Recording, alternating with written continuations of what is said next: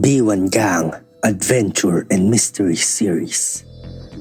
Case File Number 8. Wildlife Detectives.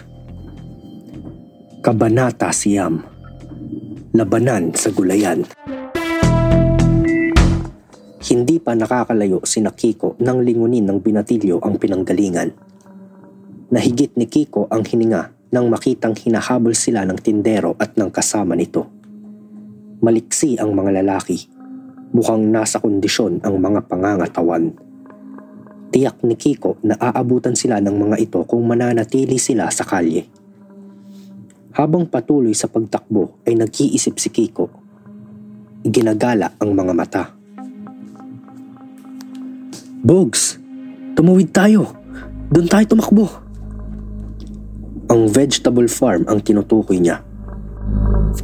Muling hinila ni Kiko ang kaibigan patawid sa kalye. Malakas na bumusina ang isang kotse. Muntik nang mahagip nito sina Kiko at Boging. "Bogs, bilis!" sabi ni Kiko sa kasamang humihingal na agad dahil sa bigat ng katawan. Higit na mas mababa sa kalye ang Gulayan. Sa kalupa iyon kaya malambot. Naisip ni Kiko na tumalon para mas mabilis siyang makababa. Ang problema, hindi niya nabitawan ang braso ni Boging. At dahil inaasahan ni Taba ang ginawa ni Kiko, nawalan ng balanse si Boging. Nagsimula iyong matumba. "Huh!" Nagulat na sigaw ni Boging kasunod ng paggulong niyon pababa sa Gulayan. Sa may paanan ni Kiko, tumigil ng paggulong si Boging.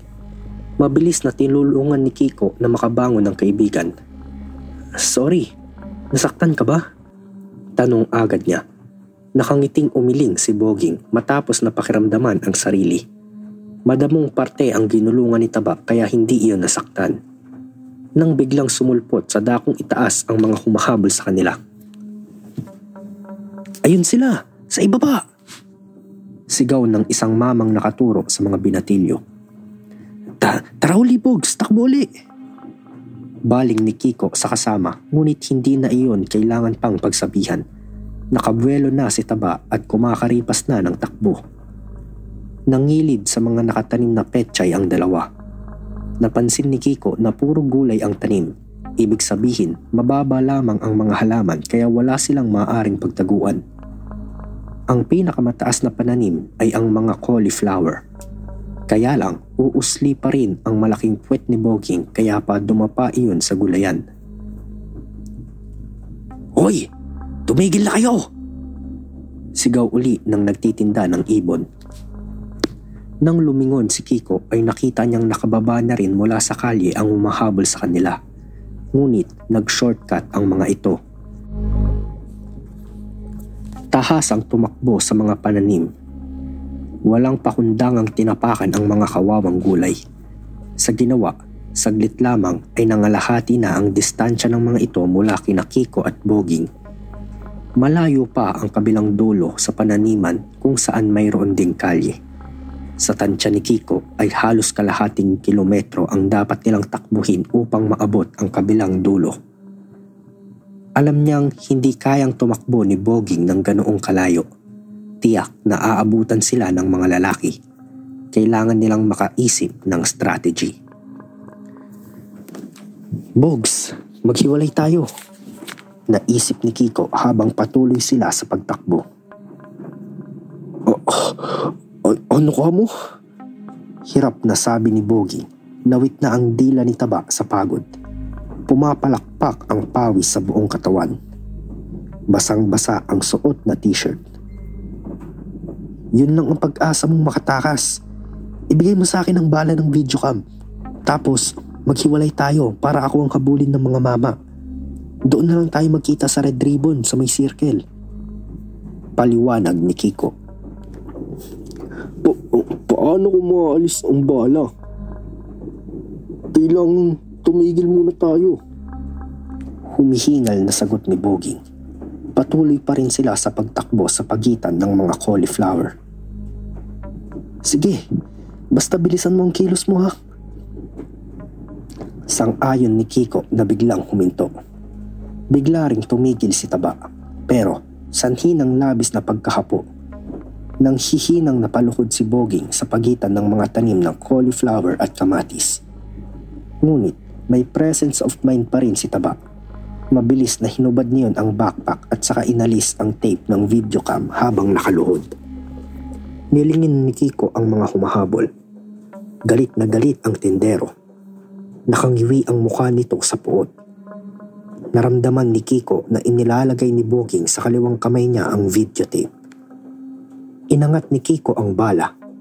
Tila nanunuyang iwinagayway niya iyon sa mga humahabol upang ipakitang nasa kanya ang mga pakay ng mga lalaki. Nang may biglang sumuot na ideya sa kokote ni Kiko. Palihim na humawak ng may kalahating bungkos ng cauliflower si Kiko. Mas malaki iyon sa kamao niya. Pasimpleng pinigtal ni Kiko ang bulaklak nang hindi inaalis ang tingin sa mga lalaki. Ang tindero ang pinili ni Kiko. Naghintay pa ng ilang sandali si Kiko. Nang sa tansya niyang binatilyo, wasto na ang distansya nila sa mga humahabol ay malakas niyang ibinato ang hawak. Iyong parang pukol ng pitcher sa baseball. At dahil hindi inaasahan, hindi nakailag ang tindero. Sapul ang mama sa bunganga. Napatigil itong hawak ang pumutok na labi. Kiko Martinez! 3 points! Malakas pang sabi ni Kiko na nakataas ang dalawang braso. Nakita ni Boging ang ginawa ni Kiko.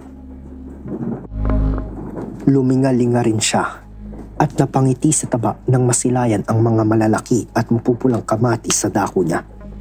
Agad siyang pumitas ng 2 piraso. Iyong bagong bunga. Yun ang mga bangon ni Boging mula sa pagkakaluhod at tuloy-tuloy niyang inihagis ng buong lakas ang kamatis sa kasamang tindero. Hagip sa kanang mata ang mama. Sumabog ang kamatis at nasilam ang lalaki sa katas niyon. Hindi tuloy nito makita ang tinatakbo kaya nakatisod-tisod ito sa mga pananiman.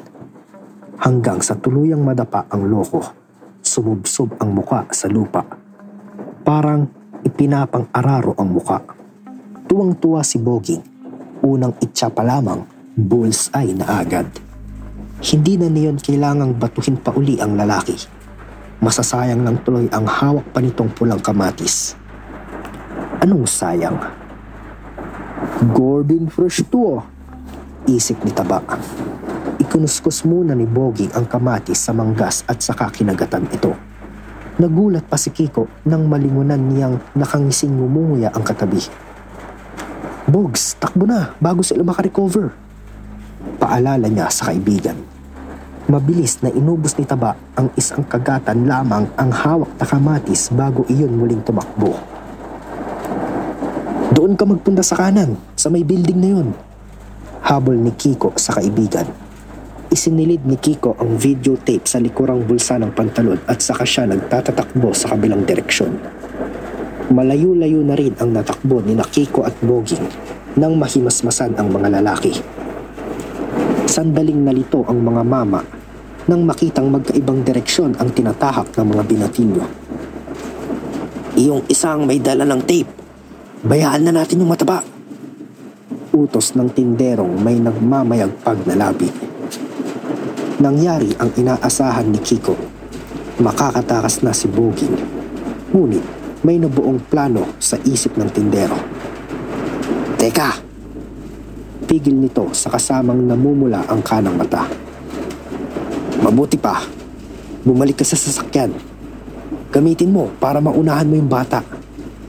Kukornerin natin siya. Nakangising tumalima ang inutusan. Habang tumatakbo pabalik sa sasakyan ay iniisip na nito ang paghihiganting gagawin nila kay Kiko. To be continued.